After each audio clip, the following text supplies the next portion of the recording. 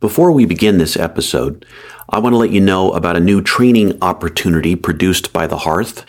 If you're interested in the power of story to heal, enrich, and mobilize communities for good, well, we lead an online training in community storytelling. You can find that offering and other programs, including our free monthly story sharing gatherings, at our website, thehearthcommunity.com. Now on to our program.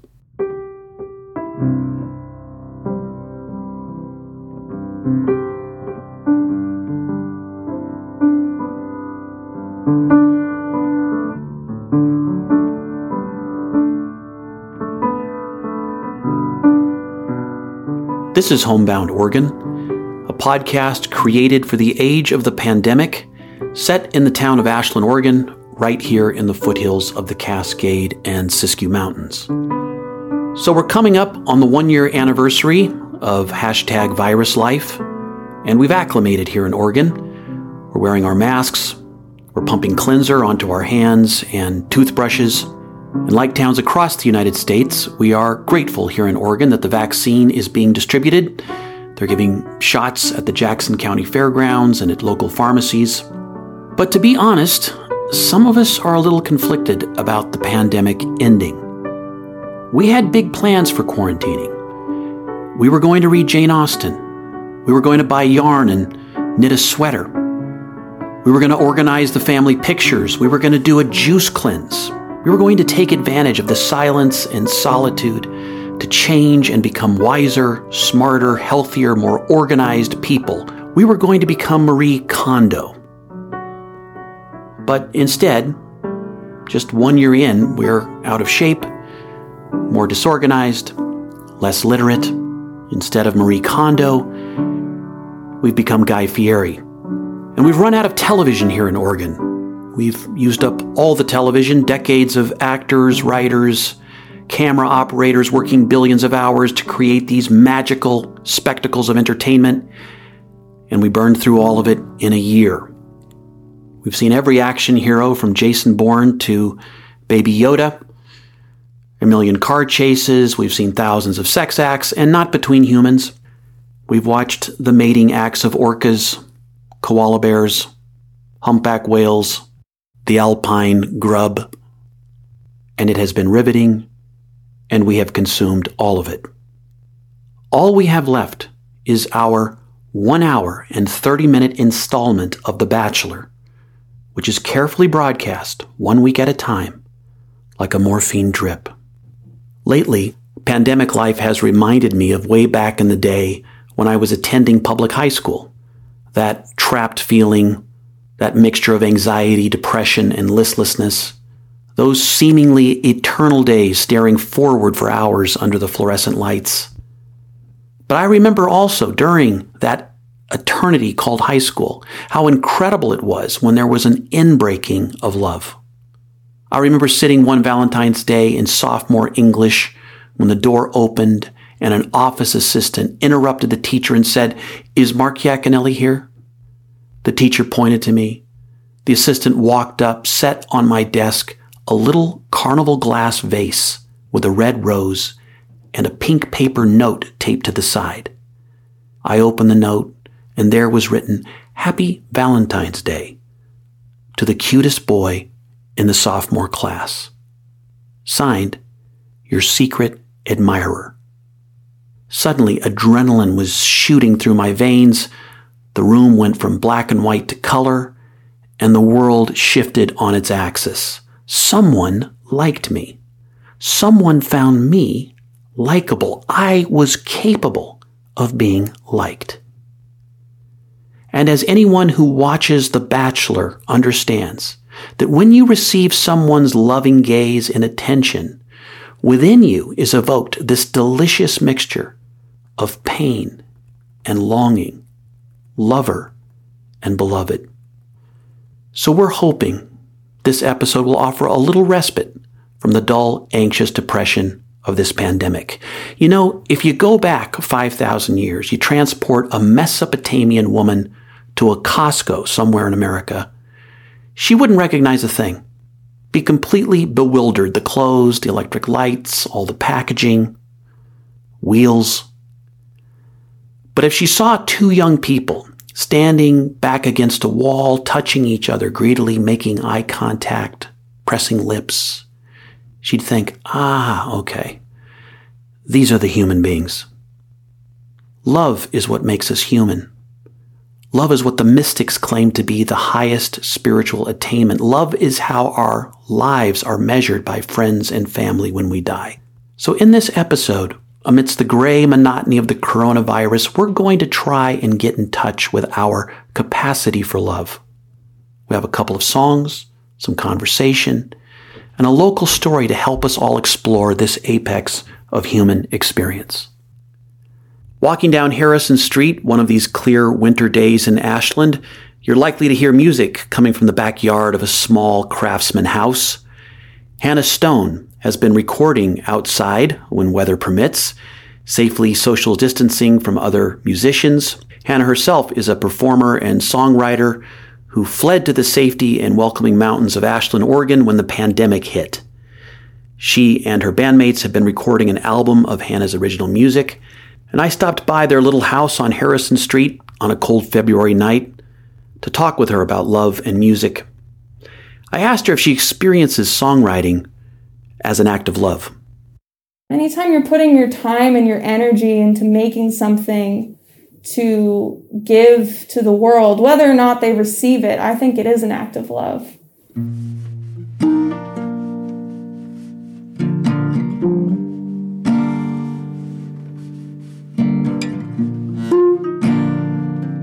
I hope that it inspires people, whether it be inspired by the words or by the music, whatever it is. I would hope that, it would arouse some sort of feeling and emotion in them that connects them both to the song but to a different, deeper level of themselves. You can't win the part if you ain't risking. You won't ever understand if you don't listen. You can't write a song if you don't feel the music. So don't say things like I love you when you're tripping. You can do just fine by breaking even. If you think that's how you ought to be living, but you can't have something for nothing unless it's given. So don't say I love you, babe, if you don't mean it. There's a world full of hate that we're fighting every day. More than ever, we need truth to reign. You can know the truth and not believe it. So don't go spouting off about what you ain't being. You can take up all my time if you need it. Leave me hanging broken hearted and bleeding. Lie to me if you want, but no, I'm gonna feel it. So don't say I love you, babe, if you don't mean it.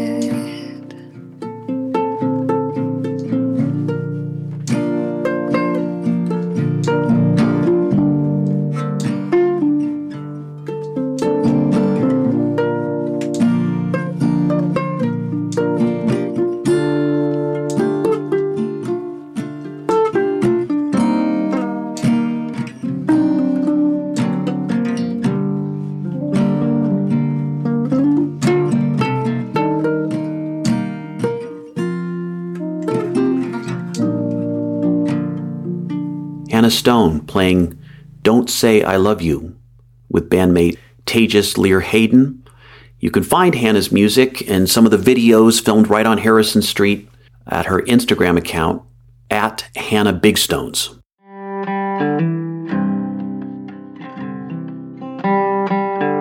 So it was only 1 year ago, over Valentine's weekend, that we here at The Hearth were celebrating our 10-year anniversary. We held a gathering with over 450 people, gave out free cake, had local wines, live music, and as is our tradition, we invited 6 local people to share a story, this time on the theme of love. Our last storytellers that night were musician Dan Sherrill, who plays the theme music for this podcast, and his partner and founder of the Ashland Folk Collective, Jackie Albert. Together, they told their love story. So I grew up in Downingtown, Pennsylvania, which is a small town on the suburbs of Philadelphia, where the mainline trains of Center City, Philadelphia meet the horse and buggies of Amish country. It's a very bucolic, pastoral place that I had the pleasure of growing up in. There's a log cabin in downtown Downingtown, which is 10 by 5 maybe, and apparently Abraham Lincoln slept one night there in 1860 whatever. It's our little claim to fame.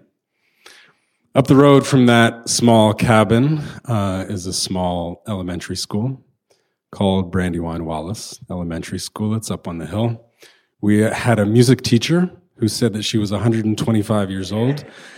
And in my 10-year-old self, I believed it. But I couldn't believe it, but I still believed it. And I was there in 5th grade. And so was I. And the summer before 5th grade, I had prayed and prayed that I would get Mr. Miller, and then my 2 best friends, Kristen Huxta and Kelvie Clark, would be there with me. And when the school year started, that's exactly what happened. And it was the best year of my entire life to date. But what I didn't expect was that I would have my first big girl crush. And my first memory of Dan Sherrill was during attendance. Mr. Miller was calling to make sure everyone was there. And I looked across the room and I'd see Dan Sherrill's little desk and he wasn't there. It's my first memory of this crush. And I remember this sadness in my heart. He's not here today, and it would just kind of carry with me through the day.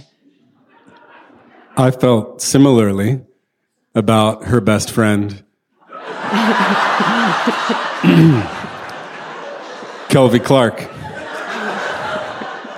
She was this mousy, cute girl that had brown corduroys on, and I wanted to cut construction paper with her and play Oregon Trail with her, and I wanted to draw on the desks and eat erasers with her. So we move on to middle school. Jackie and I still go to the same school. We move on to high school. We keep each other kind of at arm's length. I thought about taking her to the prom, and I realized shortly thereafter that she had a boyfriend with a WRX, which is a sports car, and it has twin turbos, and I said, I drive a Volvo. And you probably don't want to go to the prom with me. Plus, he's your boyfriend. You probably want to go with him. So I did not ask her to the prom. I go to the University of Pittsburgh, where I study music. And my senior year of college, I go back to Downingtown during Thanksgiving. And it's a tradition in the East Coast of the United States. Maybe it is here too, where the day before Thanksgiving is a high school reunion of sorts. And I was 21, so I no longer had to use a fake ID. And I went to the bar with my friends, a bar called Brickside, and there was bricks in there and TVs, and it was the quintessential kind of suburban Philadelphia bar. And I go there, and I don't even drink at the time. I'm a vegetarian, but I go with my friends because it's fun. It was kind of fun, but it was mostly fun when something special happened. I had been at that bar all night on the other side of the bar. And I was having a pretty mediocre time. I remember just having conversations and not connecting with people and remembering why I had left Downingtown and went to a different college. And so I was heading out the door and I see Dan. And I still, through the years had kept this, there's just this something in my heart that was like, this person is different. And so I see Dan as I'm leaving the bar, and he's sitting at a booth, and he's wearing like a corduroy blazer. He looks like a young professor, and he's like 21. He just stands out. Like everyone else is wearing like jerseys and pop collars. Like he's just this odd character. And so I sit down and we start talking, and we'd actually both just come back from studying abroad. Dan was in Argentina and I was in Australia. And we're just connecting in this way that I hadn't connected with anyone that night. Dan likes to tell it that I had a digital camera, which was like the height of technology at that time. And I was showing him pictures from my trip, and I had this like super hot older Australian boyfriend and who like took me on helicopter rides. That's what Dan remembers. I did not remember Totally that. true. Yeah, totally. He also likes to tell the story where he comes up to me instead of me coming up to him, but that's also not true. Okay. And so we connect, and it's like, I get the courage and I tell Dan, I had a big crush on you. Like it's the first time I'm kind of, sharing that I have these feelings of like for Dan. And so I tell him, Dan, in 5th grade, I had a crush on you. And we leave that bar, and I think, damn, she has a boyfriend again. I go back to the University of Pittsburgh, where I finished my degree in music, and I graduated in 2008 at the height of the Great Recession. Looking for a job as a musician is super hard. Looking for a job as a musician when nobody's hiring anybody for anything is triply hard. So I was in Downingtown looking for work as a fresh graduate, and I got a message on this new platform called Facebook. And at that point, it was kind of just for college students. And I read it, and it's from Jackie Albert. And I think, okay, what does it say? She says, hey, I'm super bored. You should come over and go swimming. And I said, today? And so Dan comes over, and I'm not sure which way it's going to go. Like, he's a cute boy. He's super cute. And I loved him in 5th grade. So I'm like, it could be friends. It could be more, whatever. We'll see what happens. And so we go downstairs in the basement to where we can, go to the pool. And he comes out of the bathroom, and he's got his bathing suit on, and he's wearing a Speedo. But like, not a sexy James Bond Speedo. Like bloomers, like shorts, but like baggy and also tight in weird places. Like it's. I still have them. He still has them. And so I'm like, sweet, we're gonna be friends. This is awesome.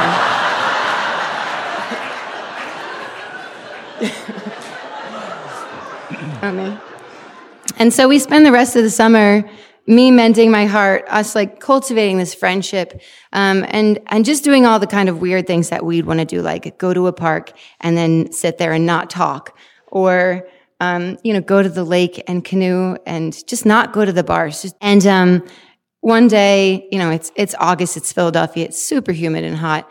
And on the way home, we stop at the Brandywine Creek, and we go swimming in the Brandywine Creek. And it's this really slow moving, brown greenish creek that we both love. It's like, it's not that beautiful, but it's like our home, it's where we grew up. It's like our water.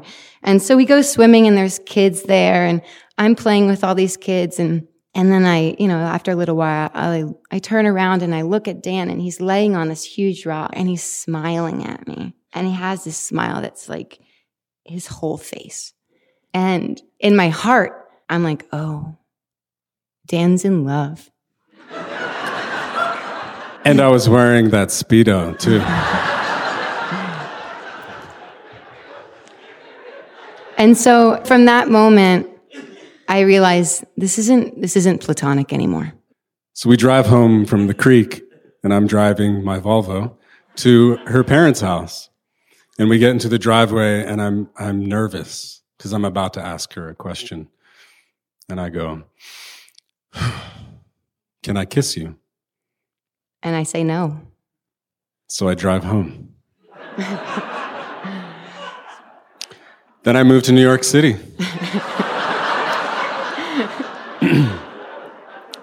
And there starts my relationship with Jackie that is confusing and beautiful and intimate, electric when we're together, hard when we're not. She moves back to Australia. So I get this idea after I spend my time in New York City that I'm going to go to where there's no tall buildings, where there's more sheep than people, and where Lord of the Rings was filmed. So I go to New Zealand.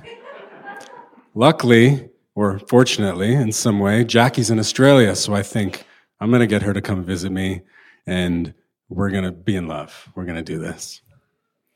And we had exchanged a long few months of love emails together.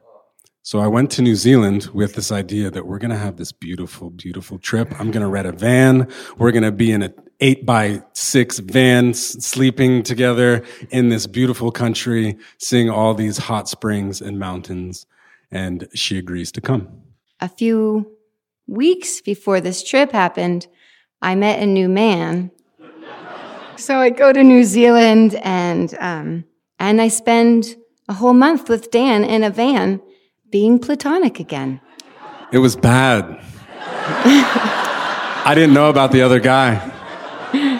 And so we're in the car 24/7, driving from the tip of the North Island to the tip of the South Island, going to all, the most amazing places in the whole world, but with just this incredible tension between us. Our car drove beautifully, but the stereo system was in Korean. And so we couldn't use it. The radio didn't work, and then we went and we had purchased 5 CDs. We're like, okay, we'll get our favorite CDs that will last us for the whole month. Well, the CD player would only play one song off of one of the CDs that we had gotten from the Goodwill called Golden Oldies, and it would play Raindrops Keep Falling in My Head. Raindrops keep falling in my head. And so that was the only song we listened to for a whole month. And we listened to it like 200 times. And I would beg Dan, like, please, can I have my song allotment for the day?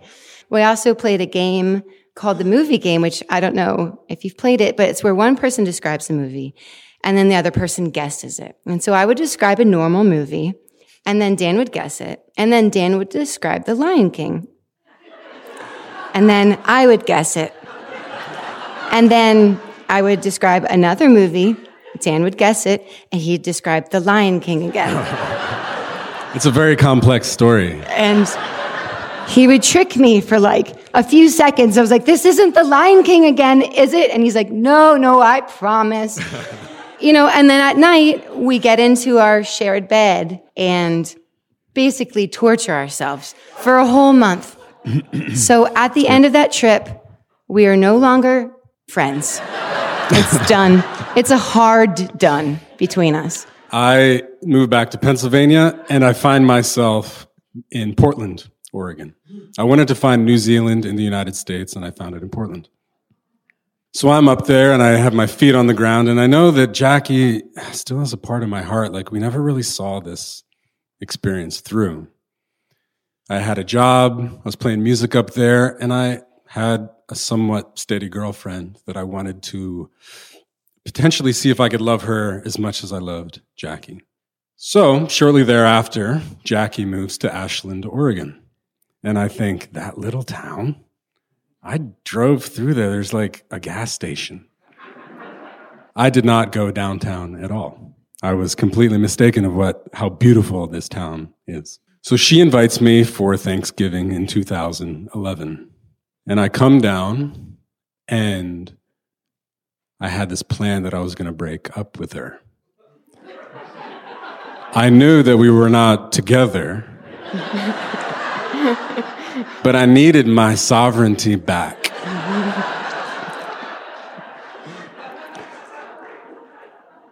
So Thanksgiving happens. We're walking on Tyler Creek Road in the Green Springs.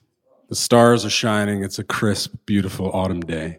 And I say, man, I'm about to say something to her that's really potentially going to change my life. And here it goes. Jackie, I know we're not together, but I need to break up with you. And when he says that, I just take a second, and in my heart, I'm like, oh, I love Dan Sherrill.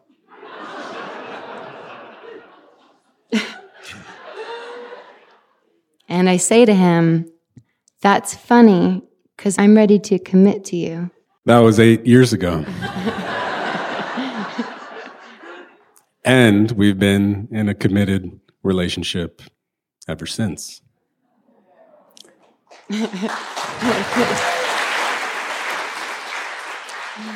It was really hard at times to allow myself to come back to this relationship.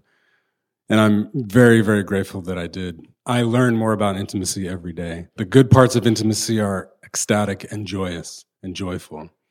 And the hard parts of intimacy are very vulnerable, dark, scary. But to share that with somebody that you love is really special. And so at the end of the day, Dan and I have created this life where our home is covered with my artwork on the walls and his instruments.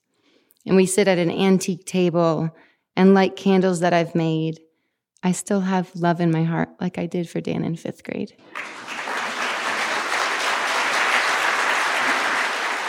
Will you get back over here? I do have one more thing to say. Last week, I asked a jeweler to make a ring for me. And I met her yesterday.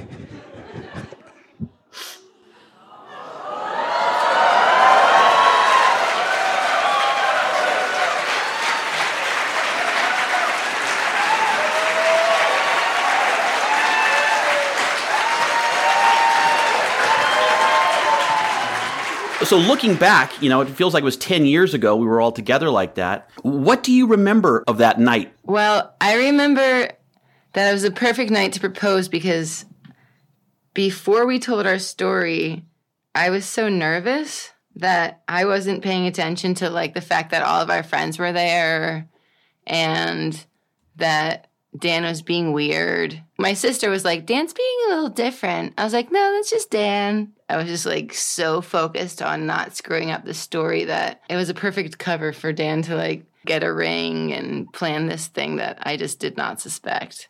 One thing that I remember is when we were leaving our house to go to the storytelling event. When we left, I was concerned because apparently Jackie's niece, our niece, had found the ring in the house. And she's not necessarily one to hold a secret. She's one to kind of let the secret out of the box. And as we were leaving, I was like, well, I wonder if she told Jackie or if Jackie found out or we're about to, I don't know if Jackie knows. And we walked to the car.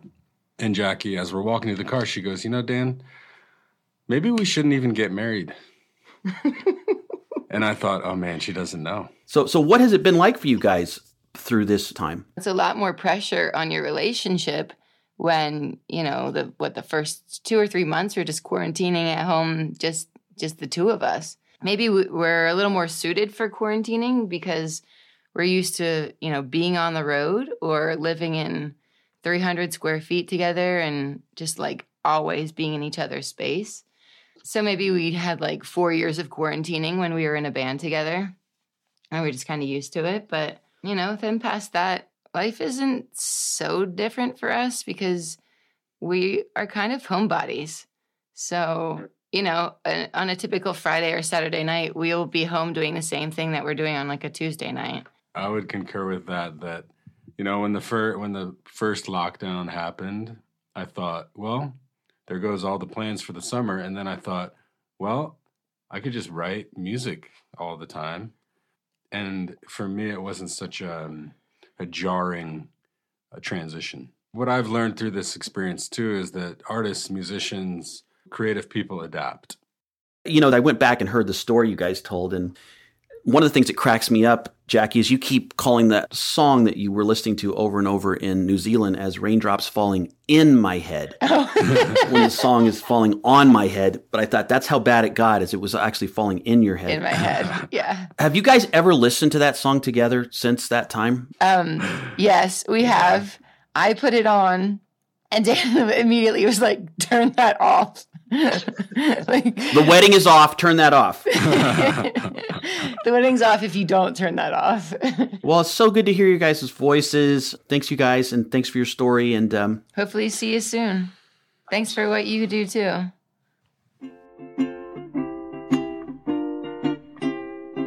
Raindrops are falling on my head, and just like the guy whose feet are too big for his bed. Most of us are terrible at love. Here it is, the most important human quality. It's what gives life meaning and purpose, and we're terrible at it.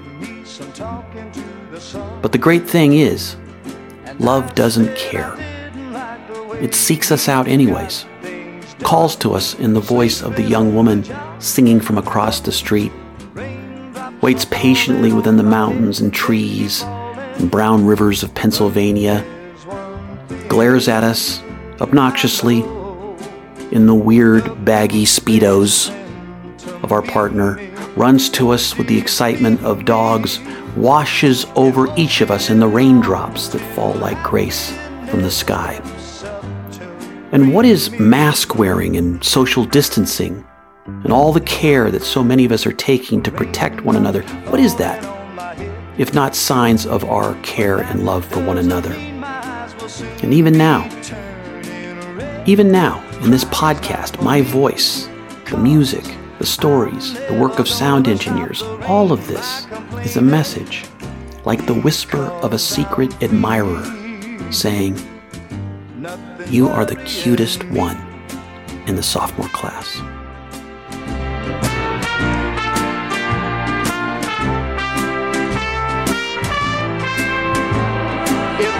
So 1 year ago, we were crowded in a room, 450 of us on our feet. We're applauding, tears in our eyes, as Dan and Jackie became engaged. Dan got his guitar, and together, the two of them as Hollis Peach, their performing duo, closed the evening with a final song.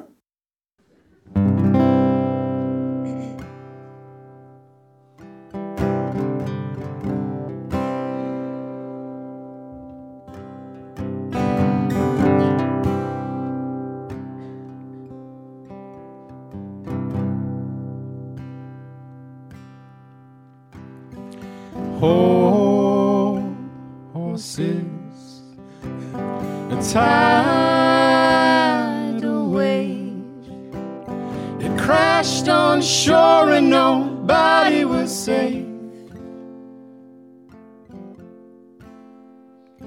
And we started running thinking we'd be okay, but we tripped and fell behind the dune. Water would be rushing smooth.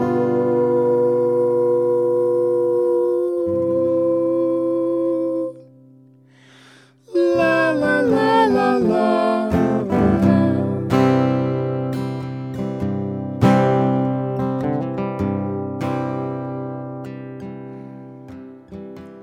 Surprise, surprise, to my hazel eyes.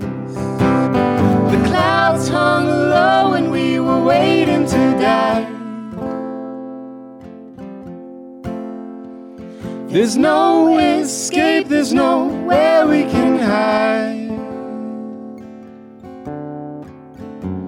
The sea so loud, our voices gone. I hope this won't last long.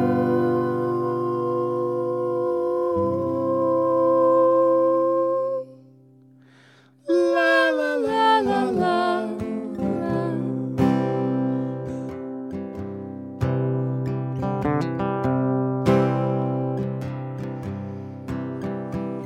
And hold me close, and I'll hold you too.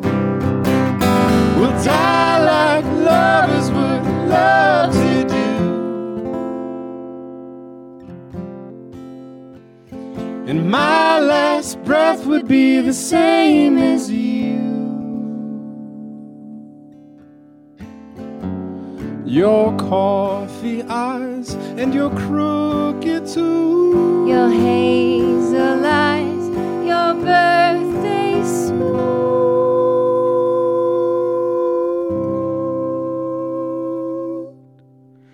La la la la la.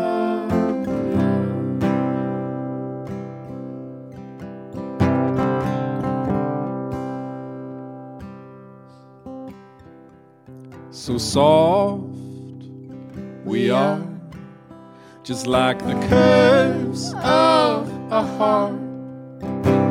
My chest like a drum, like a smoking cigar. My bones, my body, my delicate heart.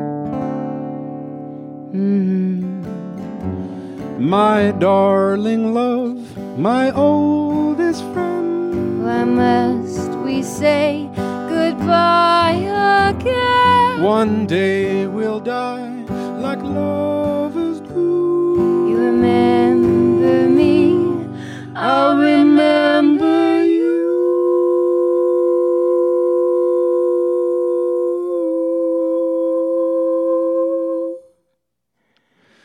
La la la la la.